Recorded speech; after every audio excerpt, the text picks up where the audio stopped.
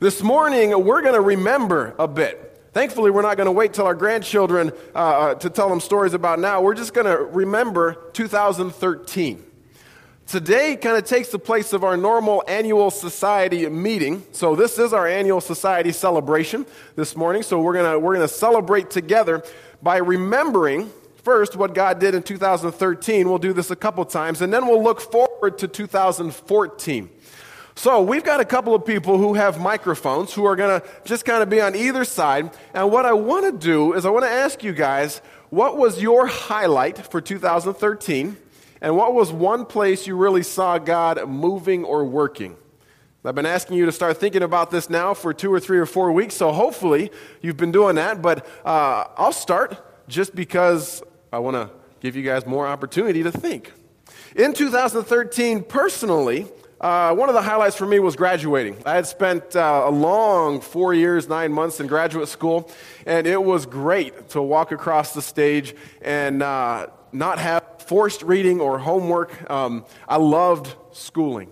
I would do it again in a heartbeat, but it was great to be able to finish. So that was personally. I saw God moving and working a lot in my kids, especially the last half of the year. Abby and I were very, very intentional with some discipleship that we were doing with them, and it was so much fun to watch a 10-year-old and a 7-year-old get things. I mean, they've been following Christ as best as they know how for several years now, so to see them connecting on different levels, on more mature levels, was exciting for me.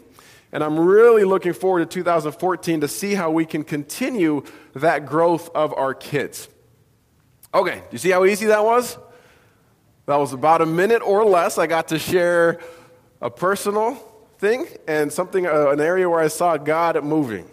So we now have 60 to 75 people in here. Who wants to share? Great, Tim, stand up, and we got a microphone coming right over here. Thank you, Tim, for starting us off.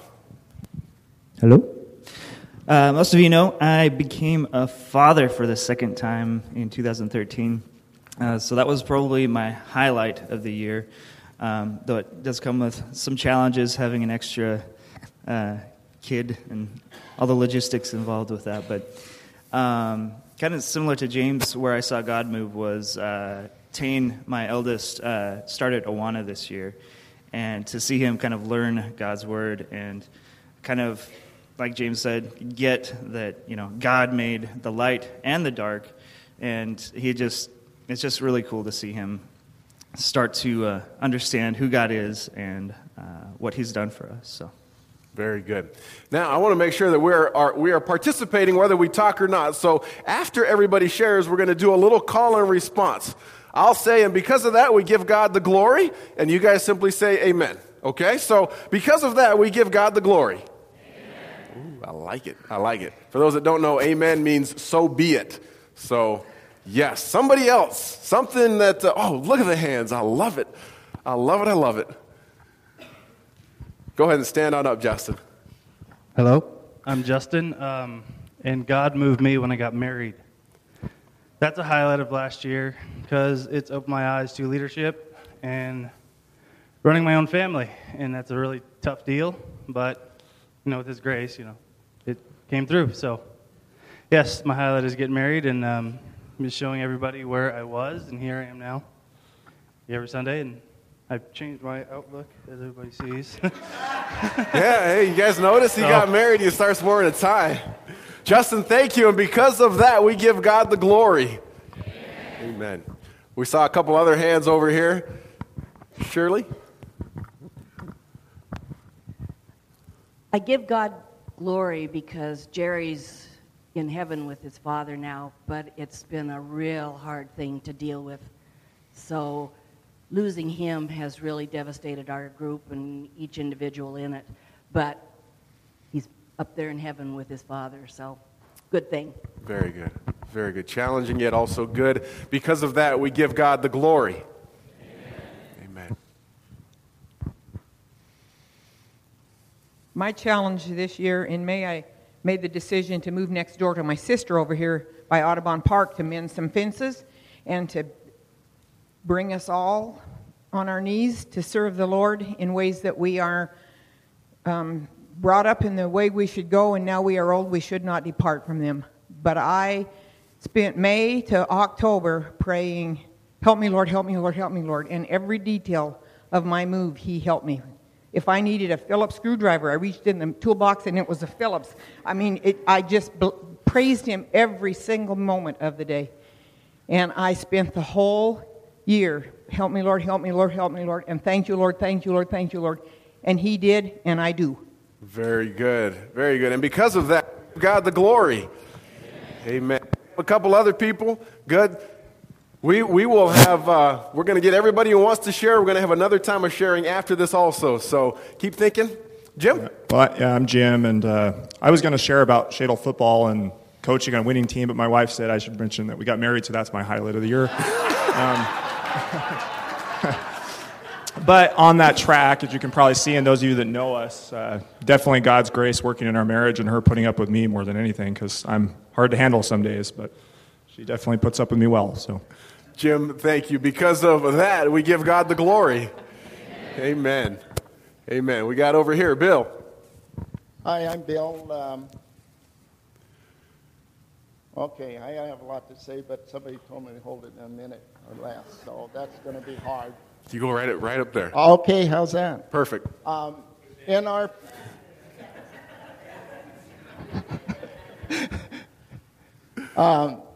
I can tell I'm loved here by all of the jokes.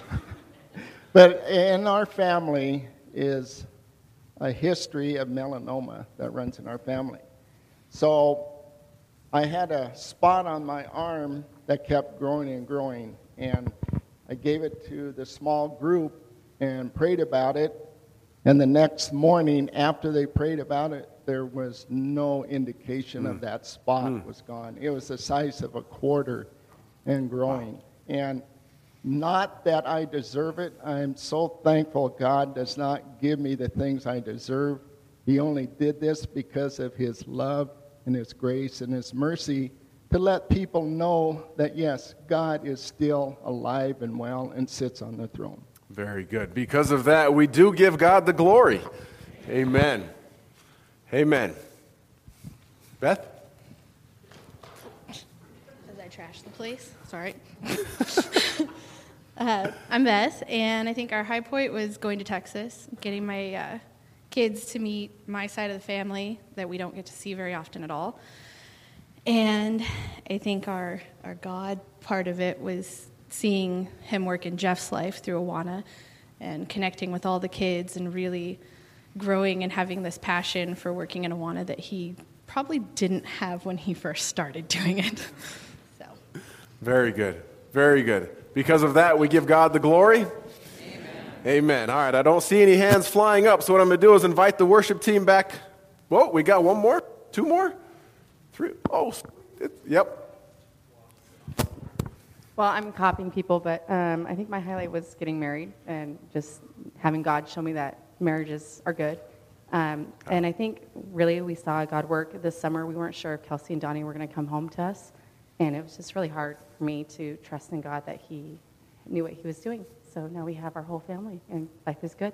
Very good. And because of that, we give God the glory. Amen. Amen. All right, now,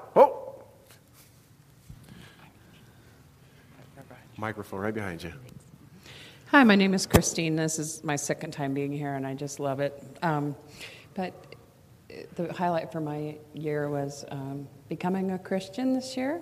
Oh, amen. And allowing God to work through me to work with the skills I already have in social services and volunteer and help some gals, a couple gals, to obtain even just housing, and some clothing on their back and things like that and stuff. And it's just pretty amazing, how God's worked in my life. And Friday, actually, one more quick little thing is my mom has been mentally ill my whole life, and I was always afraid that I was going to be like her.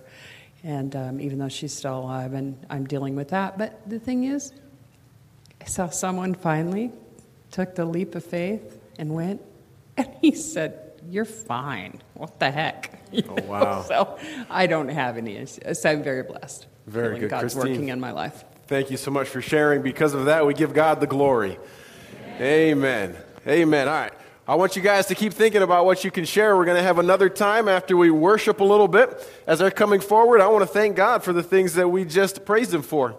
Lord God, you are good, and your love endures forever. It is good for us to look back and remember what you have done. God, there's a lot of joy in beginning marriages. There's joy in healings. There's joy in new life in Christ. God, there's joy even in the pain and losing a loved one.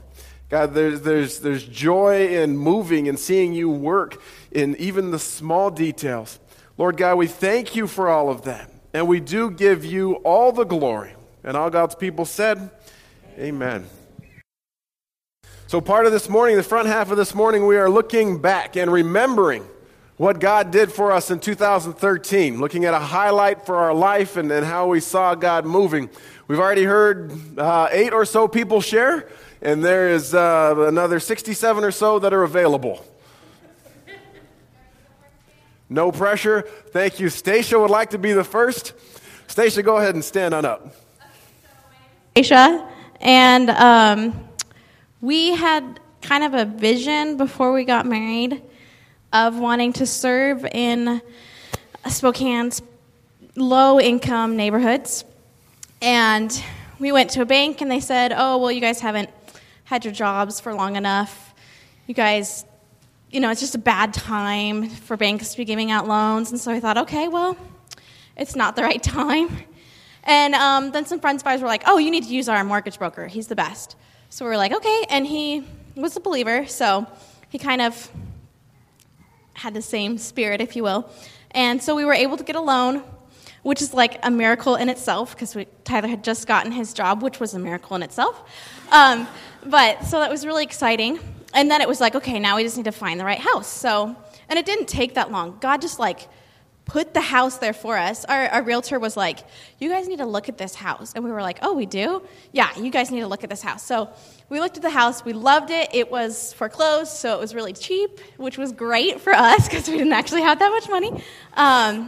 We got our dog and our cat, which was great for us because there are babies right now. And we've been starting to get to know the kids. Dogs are great for getting to know kids. We have kids that run up to us, hey, it's Molly. They don't know our names, but they know our dog. So that's great. And so God is just making a way for us to live out that dream that He put in our hearts. And also what God's been doing in our lives is figuring out how to balance. You have the neighbor kids. You got 6 kids in your backyard running around. How do you balance that? So that's what God's been doing. That's what God's been doing. Yeah. It sounds like God has placed you guys to be incarnational, which means they're amongst. Because of that, we give God the glory. Amen. Mike.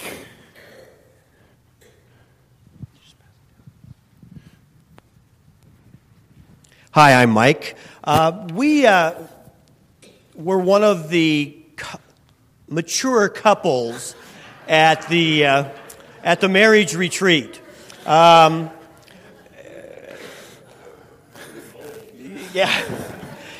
couple of things we noticed that we had another mature couple with us, and the 2 of us combined in our marriages more than equaled the other 14 couples that were there with us. We also came to a not so exciting conclusion, was that everyone that was there was young enough to be our child. And I'm getting somewhere. I'm not just an old man rambling. We have our own children that we pray for, and we've seen miraculous things in our own children. But many of you young couples we also see as our children. We may not come up and call you sons and daughters and that, but we look upon you as our children. And one of the things our small group, which, by the way, are also mature Christians, have wondered about, because many of us have been leadership members in our small group within this church, and we have been wondering who is going to take our place. And we have seen an answer to prayer this year in that, as some of you young kids, our children, have stepped up and taken some leadership and active roles in that. And that's amazingly good to see. Very good. Because of that, we give God the glory. Amen. Dr. Dean. Well, this may not sound like too much of a celebration, but I was thinking of in the first 6 months of 2013, I saw 8 of my friends, relatives pass away. Among those were Jerry, Ben, and Chaplain Bell. But these were all a sign of victory. And I think you remember particularly Jerry's celebration here. What a celebration of victory. Mike, you mentioned about who's coming up. We're passing on. So someone's going to have to take our place. But in all of this, I saw the Lord's presence. And I felt his comfort in knowing that these good friends and family were now in the presence of the Lord. And because of that, we give God the glory. Amen. Amen. Got a microphone right behind you.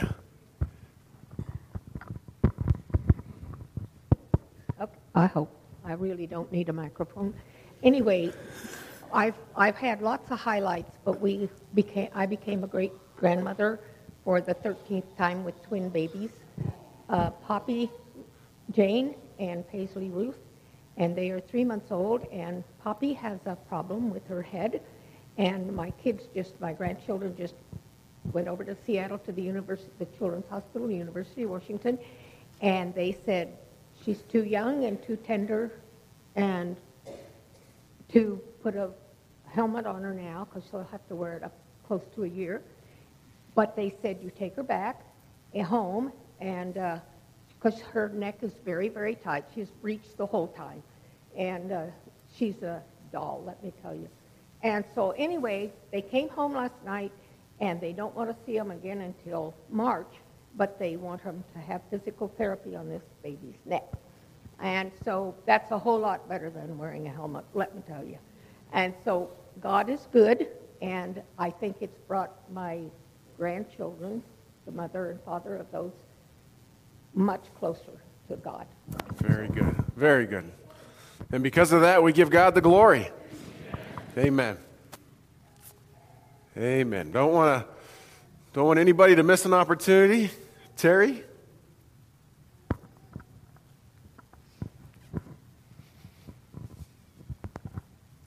Shirley's right. When we lost Jerry in our group, it was devastating to all of us. But yet we were able to see God working in his comfort and his strength. And we say that he was there to welcome Colleen's brother home when he went home a few weeks ago.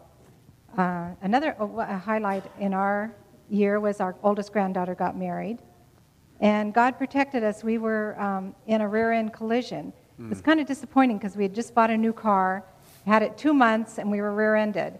And I said, it's too bad it wouldn't have happened in our old car that we were trading in. But if it would have, we would have been much more seriously hurt. So, praise God. Very good. Because of that, we give God the glory. Amen. Amen.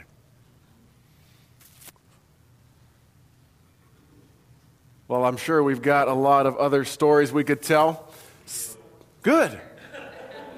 Sorry. Nope. You're good. A little bit slow on the uptick there. I think one of the exciting things about 2013 for me was seeing how many answers to prayer that we had within our small group. We prayed a lot for Jerry, and Jerry's at home. He's at home, and he's in a better place. And so we feel that he was healed through that. We prayed for lots of aches and pains because our group's kind of old. Mature. But we're mature, yes. But every time we've prayed about something, God has answered that prayer. And it's so exciting to see how many times he keeps answering. And why am I so surprised? I don't know why. But it's just been really awesome to see that. But one of the things that we're really excited about is we've been praying for Chris England. And she announced on Thursday night that she's in remission. So isn't that praise the Lord? Yeah. And so we've just had awesome answers to prayer this year. So that's what's been really exciting for us. Very good. Very good. Because of that, we give God the glory. Amen. Amen. Carol. A lot of you people don't know me, but we got married in this church, my husband and I, and we've been in Chewelah for years. Quit. Anyhow, I wanted to share everybody. I left Chewelah, the big church up there, and came here, and it's been difficult for me to adjust to things, and there's been a lot of change in our lives. But this year, at Christmas time, my father, there's 5 of us kids. When we get together, he rents a hall. We have a big celebration together. There's over 60 of us, when all the grandkids, great-grandkids and stuff. And I had called everybody to eat, because we have a potluck. And didn't know how much that we had touched our grandchildren's lives. But all of a sudden, they all lined up and said, "Aren't we going to pray?" Now, most of my family are not Christians. They're not church-going Christians, I should say. Anyhow, we have a prayer that my mother taught us years ago, and I am blessed that all my grandchildren know it. And we have a thing that we clap our hands up in the air and bring our hands down ready for prayer. So the grandkids lined up and all did this, and all the people in that hall prayed with everybody, and not my children. There's 3 of them. They're not churchgoers. One son is right now, but they are all praying now. The nieces and nephews, they thought it was so neat that they are praying in their home now before a meal. So don't give up, folks. Teach those kids, even though you don't think you're doing anything with them. Teach them, love them, show them God's love, because it's worth it at the end. Very good. Thank you, Carol. Because of what she has shared, we give God the glory. Amen. Miss Marlene.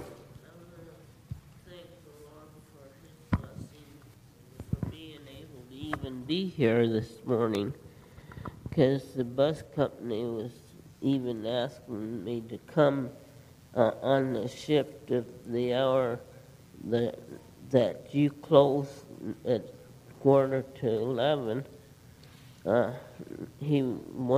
They wanted me to take that hour to come here, and how in the world am I going to enjoy service when I come on the hour you close?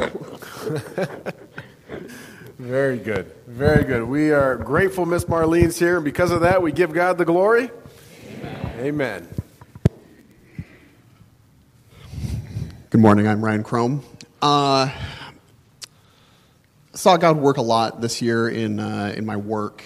A lot of you prayed this year. There was some uncertainty with my job, and so it was a rough year that way, and things have ended up very well. I'm in a new position and with a great supervisor. I really love working with her and my new team. So I just want to say thank you for all your prayers for that, and that's where I really have seen a blessing this year. And where I've seen God work is in the life of my friend Mark. A lot of you know about the situation with Mark. Almost 2 years ago now, on Easter, he had come down with cancer, a very rough cancer. And a lot of you here prayed for him. And I do believe because of that, he is recovered now. He's in remission, and he's doing very well. And so his family and all of his friends definitely thank you for all of his prayers. And just wanted to give you guys a quick update on that as well. He's doing well. Great. Ryan, thank you. Because of that, we give God the glory. Amen. And Susie, I saw your hand go up. Do you want to wrap us up? Oh, yes, of course. Thank you. I can't say that anything spectacular happened in my life this last year. I don't have any wild stories of recovery or as you get older, it's a blessing that your life goes along at something more of an even keel. It's a blessing to read the obituaries and see that you aren't there yet. And just the blessing of day by day by day, knowing whom you believe and knowing whom you are following, knowing that you have the support of your Christian friends. And I am blessed beyond measure in many, many ways that I cannot even count. And so I'm very happy that I haven't got anything wild and woolly to tell you. It's just great being alive. I'm happy that I have another birthday every year. And I'm just happy. The Lord has just given me great joy. That doesn't mean I don't have concerns. I have a very sick daughter. But otherwise, and I guess maybe my biggest victory in the last calendar year was finally, at last, after many attempts, really, really giving her into the hands of the Lord for his disposition of her situation. You know how you pick up burdens and you lay them down and you give them and you take them back. And at last, I think I really learned not to take that burden back, and what a difference it's made. And so I'm thankful to be here, and happy 214 to everybody. Very good. The steadfast love of the Lord never changes. Because of what Susie has shared, we give God the glory. Amen. Amen. Got one over here. Okay. Me. I've got the mic. Go ahead, Gary. Fantastic year, 2013. I can't tell you how many wonderful things have happened. The most wonderful is my new wife, Cindy, who's back on the sound booth. Been married almost a year now. A new home, a new dog, 2 new dogs maybe. Wonderful new friends. And both Cindy and I have been asking for a long time for a place where we felt we could be of service to others, and we're sure glad to be here. And last but not least, my new friend, Sam Cates. Very good. Very good. Gary, thank you. Because of what Gary shared, we give God the glory. Amen. In every annual society meeting, we take time to vote on a budget. Not going to do that this morning. We already passed that in December. We also take time to let you know who the new leadership is that's coming in. I'm not going to introduce everybody individually, but I want to have those who are serving on the board or cabinet or staff or any sort of volunteer role at all, go ahead and stand. Yeah, worship team, kids ministry, hospitality ministry, any sort of ministry volunteers. Susie, you volunteer at the hospital, stand up. Jeff, you occasionally volunteer with the kids, stand up. I'm going to call you out if you're What's that? David, you volunteer, stand up. Very good. I'm sure there are people who aren't standing that I can't see. So we lead. Bruce, stand up. Yeah, Awana, I mean, all sorts of things. Hey, as a church, we lead. We lead. We lead with each other. We lead for each other. We lead for the glory of God. I thank those who have led in 2013 and those who are going to be leading in 2014. I want to pray for the coming year. I want to pray for you guys that are standing and those that are sitting. We're going to take an offering afterwards, and then I'm going to share a little bit about 2014. So let's pray together. Lord God, we do give you the glory this morning. I know we've said that after every time that someone has shared, but it just doesn't get old. You are good, and you take care of us, you love us, and it's good for us to think back and remember. Lord, I thank you for those who in 2013 have given any of their time, any of their talents, any of their gifts towards you and your kingdom, whether it be service inside these walls or service outside these walls. I thank you for the protection that you have granted and for the lives that have been touched because of them. Lord, I pray for those that are going to be serving in 2014 as well. I pray that same protection over them. And I pray, Lord, that every time they have a chance to share you, be it in word or deed, they will take advantage of that. Lord, we want to see your kingdom grown. We want to see it come here on earth just as it is in heaven. And we want to make sure we continue to give you the glory for that. God, one of the ways we can do that is by giving back in our tithes and offerings. We thank you for the ways you have gifted us in these, and we give back to you with a joyful and cheerful heart. Use these gifts and offerings in this coming year, God, to grow your kingdom. We pray this in Jesus' name. Amen. You guys may be seated, and we'll continue to worship as we give offering. You know, that song starts off, we stand and lift up our hands. I know for a lot of us in this tradition, that's not standard for us to lift our hands. You know, a little bit uncomfortable. Maybe if we're going to lift our hands, it's like this. Okay, maybe. Every time I sing that, I picture a kid that's running up and wants to be picked up by their dad, right? They don't run up to him and say, do they? I mean, they run up to him and they're like this. They want up.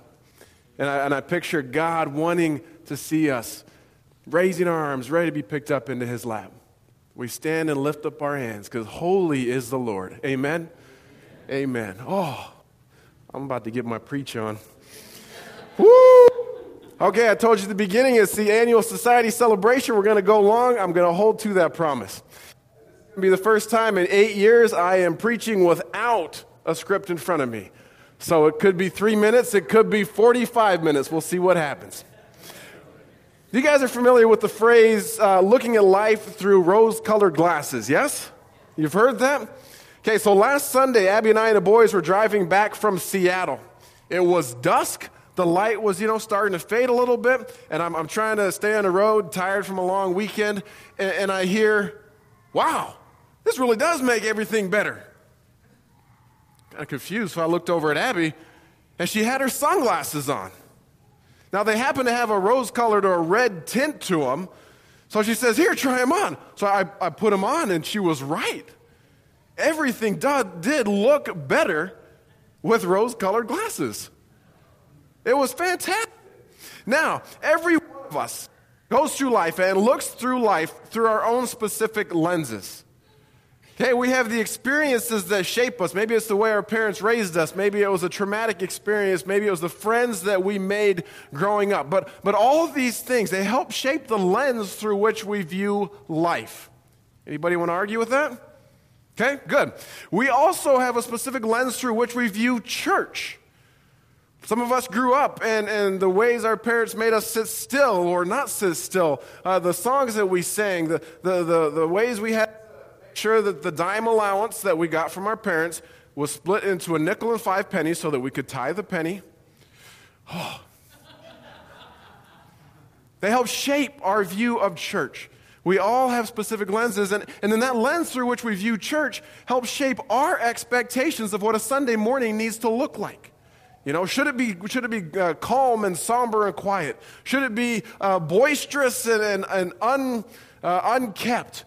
Our lens helps us shape our expectations for the pastor, for the staff, for the volunteers. The lens through which we understand a church helps shape that.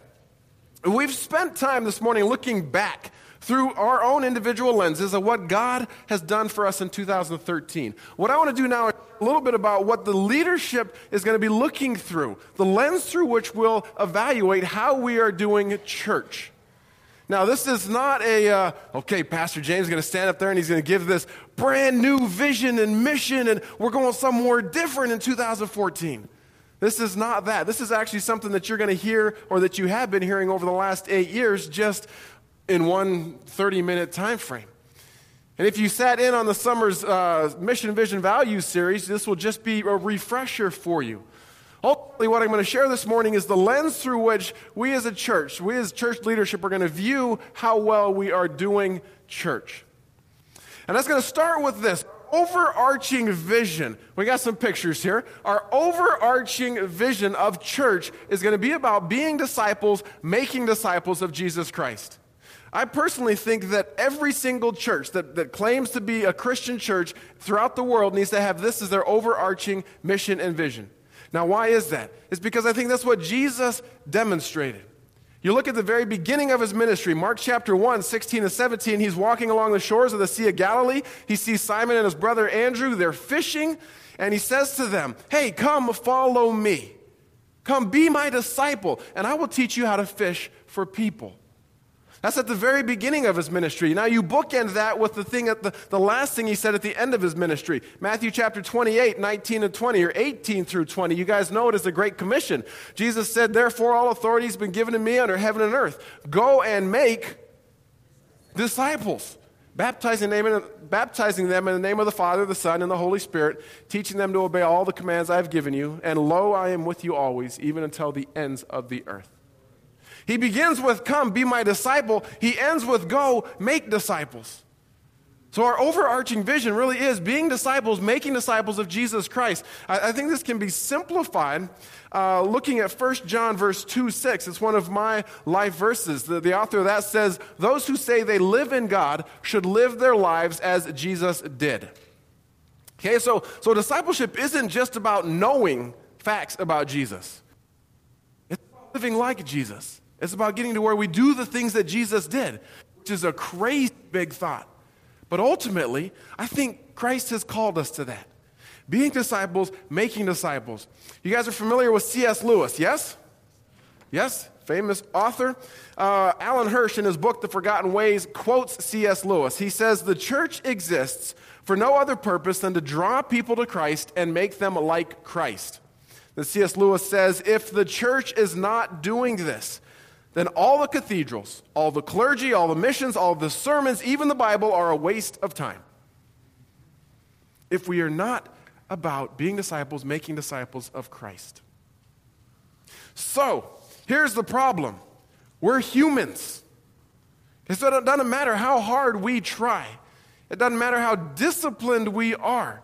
It doesn't matter how many times we're in the church walls or at a small group or anything, we're going to fail, and we can't be better disciples of Jesus Christ, and we can't make disciples of Jesus Christ. So we're missing a key. And there's a picture of that key. That key is the Holy Spirit. Okay, so in order for us to be disciples, make disciples of Christ, we have to depend on and rely on the Holy Spirit. In John chapter 3, verses 5 through 6, Jesus is talking to Nicodemus, and Jesus replied to him, I assure you, no one can enter the kingdom of God without being born of water and the Spirit. Humans can reproduce only human life, but the Holy Spirit gives birth to spiritual life. Only the Spirit can enable us to be disciples, make disciples. This is at the beginning of Jesus' ministry. Let's bookend it again with the end of it, okay? Luke chapter 24, verse 49, Jesus says, and I will send the Holy Spirit, just as my Father has promised. Stay here in the city until the Holy Spirit comes and fills you with power from heaven. Jesus seems to understand that we cannot be disciples, make disciples of himself without the power of the Spirit. Here's the crazy thing. We want to be and act like Jesus. Jesus was led by the Holy Spirit. Okay? He was baptized, right? And when he came out of the water, did the first thing he say, well, was it, yeah, I think I'm going to go in the wilderness and not eat for 40 days because that'll be fun. No. Scripture tells us that as Jesus was coming out of the water full of the Holy Spirit, he returned from the Jordan River and he was led by the Spirit into the wilderness. We're trying to be like Christ. We got to recognize that even Christ was led by the Spirit. I love John chapter 14, verse 26. When the Father sends the advocate as my representative, Jesus says, that is the Holy Spirit, he will teach you everything and remind you of everything I have told you. So our overarching goal, being disciples, making disciples of Christ, must be done in and through the power of the Holy Spirit.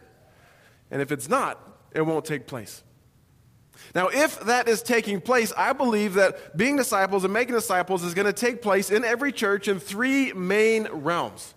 We'll look at each three of those. The first realm is in communion. A lot of your first thought is going to be, okay, bread and some grape juice. But what I'm talking about in communion is a oneness with the Father. Key verse here is John chapter 10, verse 30. Jesus says, the Father and I are one.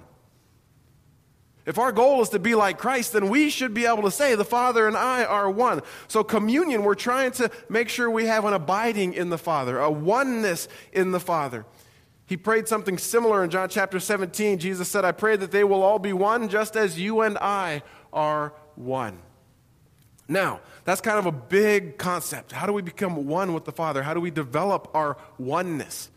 We look at Jesus. The story of Jesus is found in the Gospels. How did he develop this oneness with God? Well, he prayed.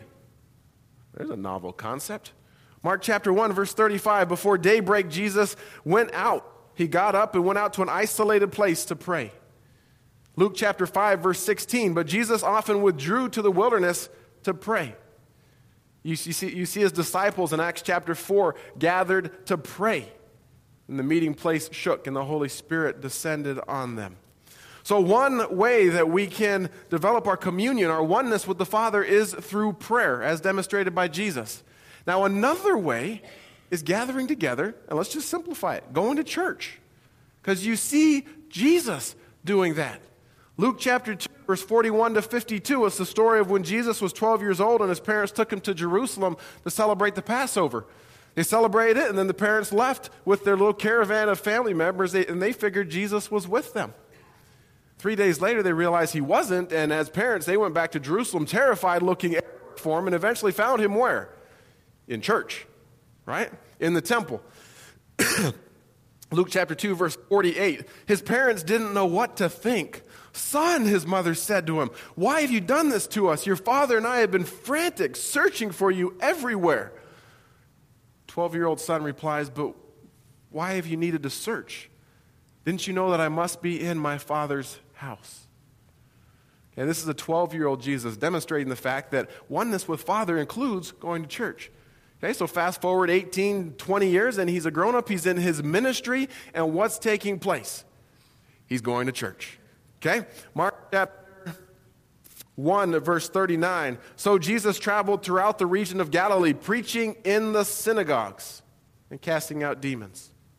Luke chapter 4, 14 to 16. Then Jesus returned to Galilee, filled with the Holy Spirit's power. Reports about him spread quickly through everywhere. There's a lot of excitement. He taught regularly in their synagogues. That's verse 15. Verse 16, when he came to the village of Nazareth, his boyhood home, he went as usual to the synagogue. If anybody ever tells you Jesus didn't go to church, they're wrong. Okay? Jesus went to church, and I believe that's part of what helped him develop his communion with the Father. Another way that he developed communion with the Father was through song. Oh, do I need water? Yes. Okay. We ought to just put a drinking fountain up here. Thank you. You look at Jesus after he celebrated his final Passover with his disciples. Both Matthew or Mark chapter 14 and Matthew 26 say the exact same thing. It says, then they sang a hymn and went out to the Mount of Olives.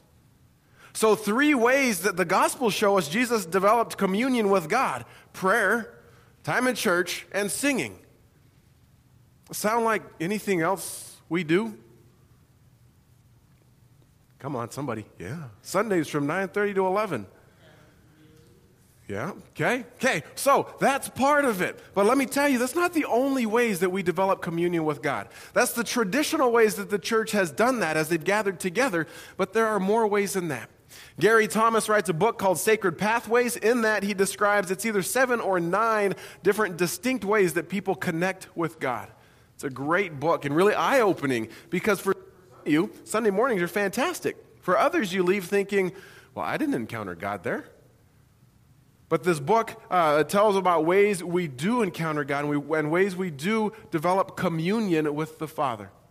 So communion, oneness with God. I and the Father are one, Jesus says. That's ultimately what we're trying to get at. Okay, so recap really quick. Overarching vision and goal, being disciples, making disciples, must be done with the power of the Holy Spirit and is done in one sphere of communion.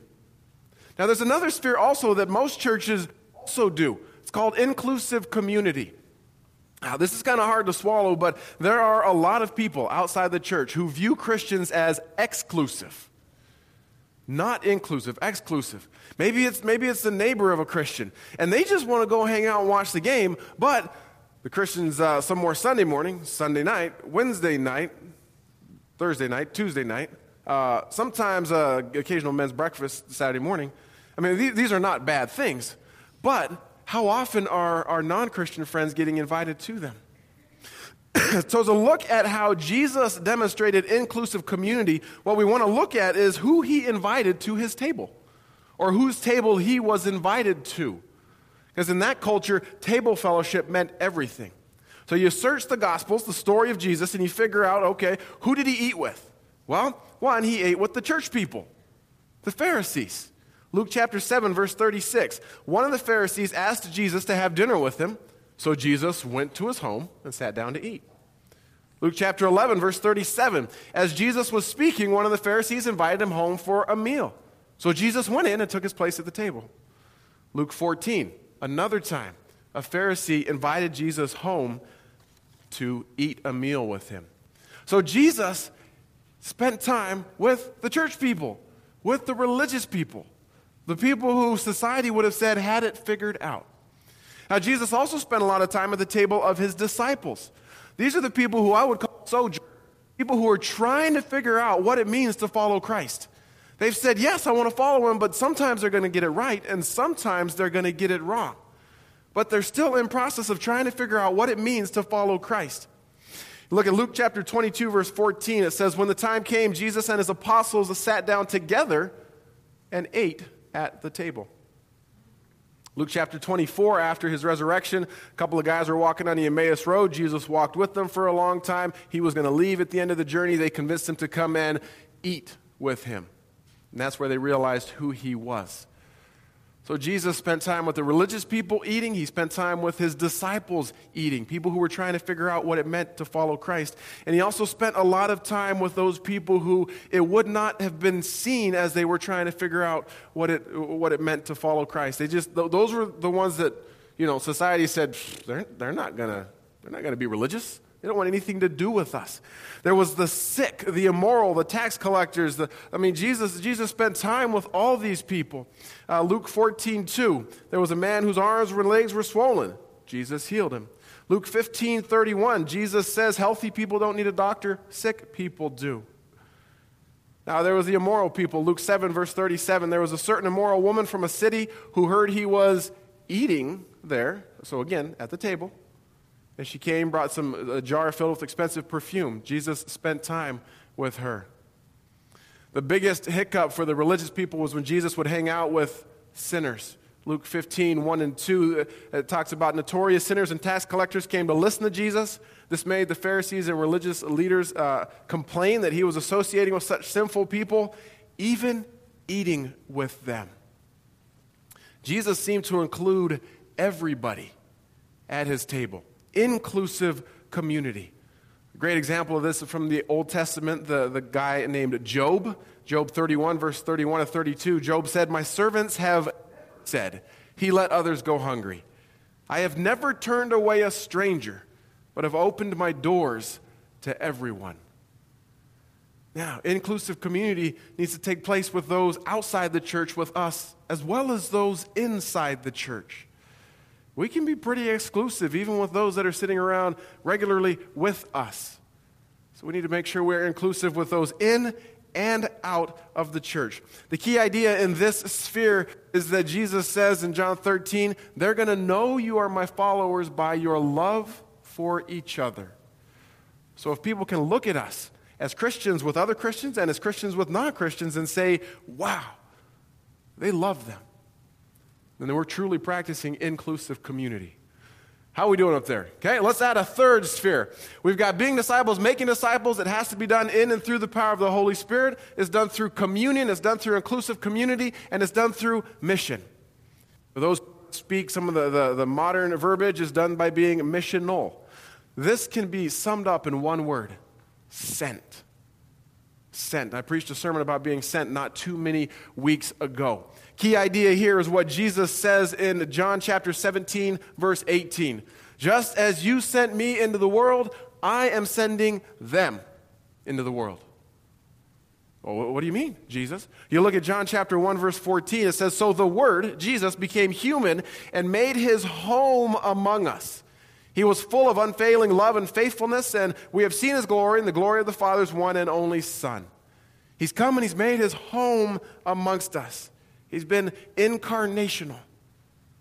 So Jesus says, just as you have sent me, Father, so I send them. So oftentimes in a church, we think that if we're going to send somebody, it's going to be to Papua New Guinea. Thank you, David and Shelley Midkiff. Bless you guys. Or it's going to be to Ohio with the hopes of going somewhere else. Thank you, Braxtons. But we can live sent right where we're very at. Right. Yeah, right where. Very much so. You look at Tyler Station, what they were talking about earlier. They felt called to West Central. They didn't move out of Spokane. They just bought a house in a specific place where they felt called, and they're being careful with their neighbors and their neighbors' kids who like their dog named Molly.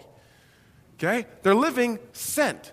Each and every one of us can live sent. As I had a leadership dinner recently, I talked about Mike. Mike's been living sent with his third graders for 21 years. Okay? Purposeful. He gets up in the morning, yes, to do a job, to teach. But he also gets up to live sent. And he is married two now of those students. Two of those students, one of those students, and countless others have come to him for guidance and counsel. He has lived sent. Jesus did this. Jesus lived amongst the neighborhood. The accusation of the people around him once when he was teaching and preaching, they scoffed at him. Matthew 13. They said, he's just the carpenter's son. We know his mom. We know his brothers. Shoot, he lived in our neighborhood. He played with our kids. He fixed our table. That means he was incarnational. That means he was sent. That means he lived among them. Jesus also said, again, Great Commission, therefore go and make disciples. I've said this before. Literally in the Greek, that's therefore as you are going, make disciples. As you are doing life, make disciples. This idea of being sent takes place, again, inside the church and outside the church. Be very clear about this. There are people who God has hardwired to love and care for those inside the church, to care for the orphans, the widows. God has made them for that, and that's fantastic. They're living sent. Just as much so, God has made some people to want to walk around and talk to people on the street corner that they don't know. It's living sent. Okay? So that is that third sphere. You get to see, you were right. Look, I needed water. Thank you. You get to see Jesus sending out his disciples a couple different times. Mark chapter 6, Luke chapter 10. In those times is the famous verse where Jesus says, hey, pray to the Lord of the harvest that he would send harvesters, for the harvest is ripe. Lord, send workers into your fields. Everywhere Jesus went, he was living sent. Okay? So, being disciples, making disciples, only done in and through the power of the Holy Spirit, done in three ways in just about every church: communion, inclusive community, and mission. Now, First Church. You guys have a specific DNA. Every church has a specific DNA. So take a second, look around. Kind of awkward, but yeah, look around. Okay? Good. There's a couple things that I believe God has put with those he's brought in here that helps form and shape the DNA that allows us to live this out. One, I think that with a lot of us in here, we're part of small groups. And there are some that still want to be part of small groups. I haven't forgotten about you guys. Okay? You're part of groups that gather outside of a Sunday morning. And I think we've got a huge opportunity with those groups to live this out. Okay? How could that look practically speaking? One way, not saying it's the only way, but one way, if you met 4 times a month, so once a week, 2 of those times, study Scripture together, pray together, talk about how you have connected with God in communion together. Okay, 2 of those times. 1 of those times, have a mission. What breaks your heart as a group?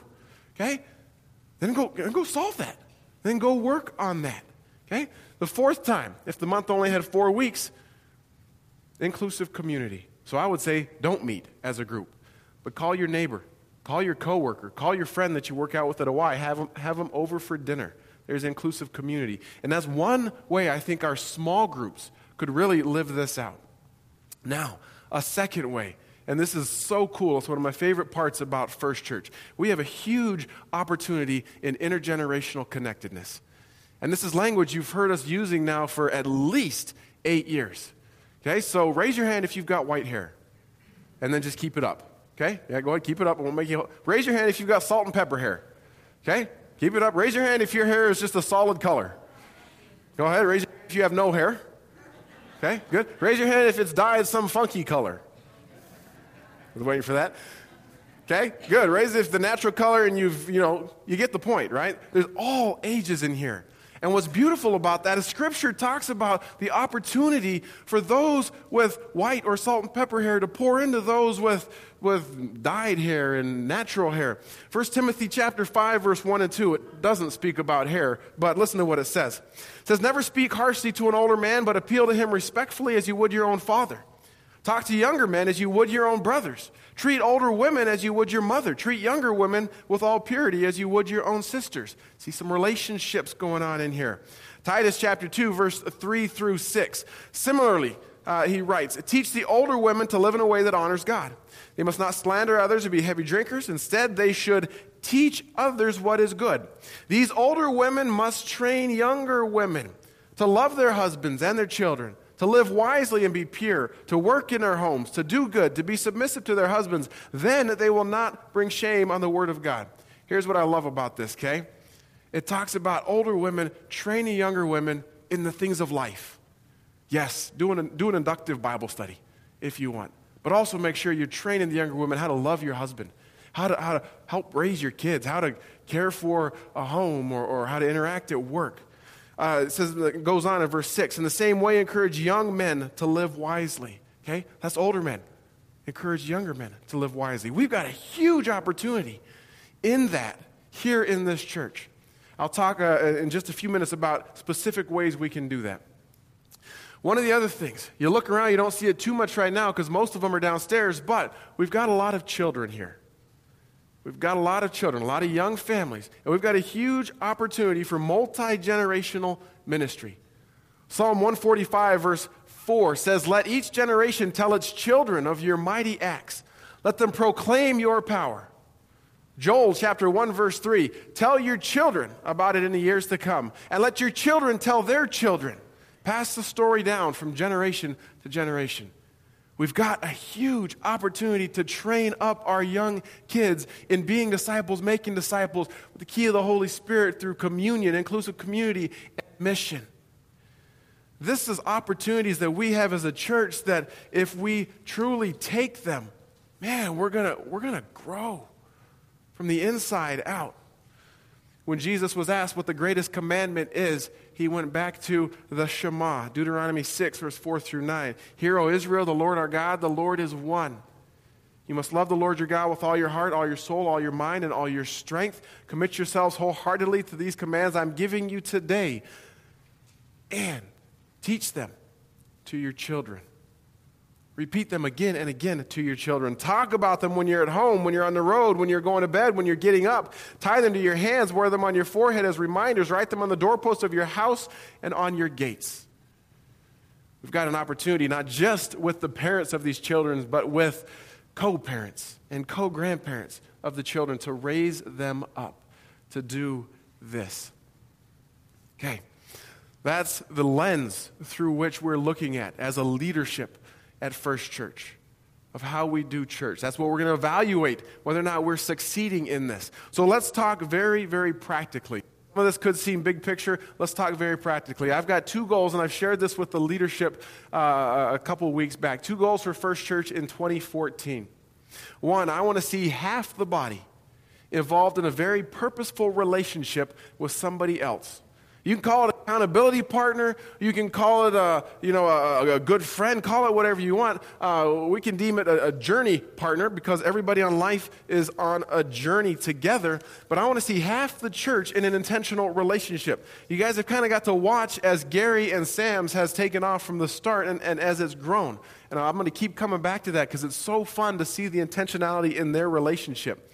So here's how I would love to see these work, or some degree of that. In these relationships, I want to see all three of these spheres taking place.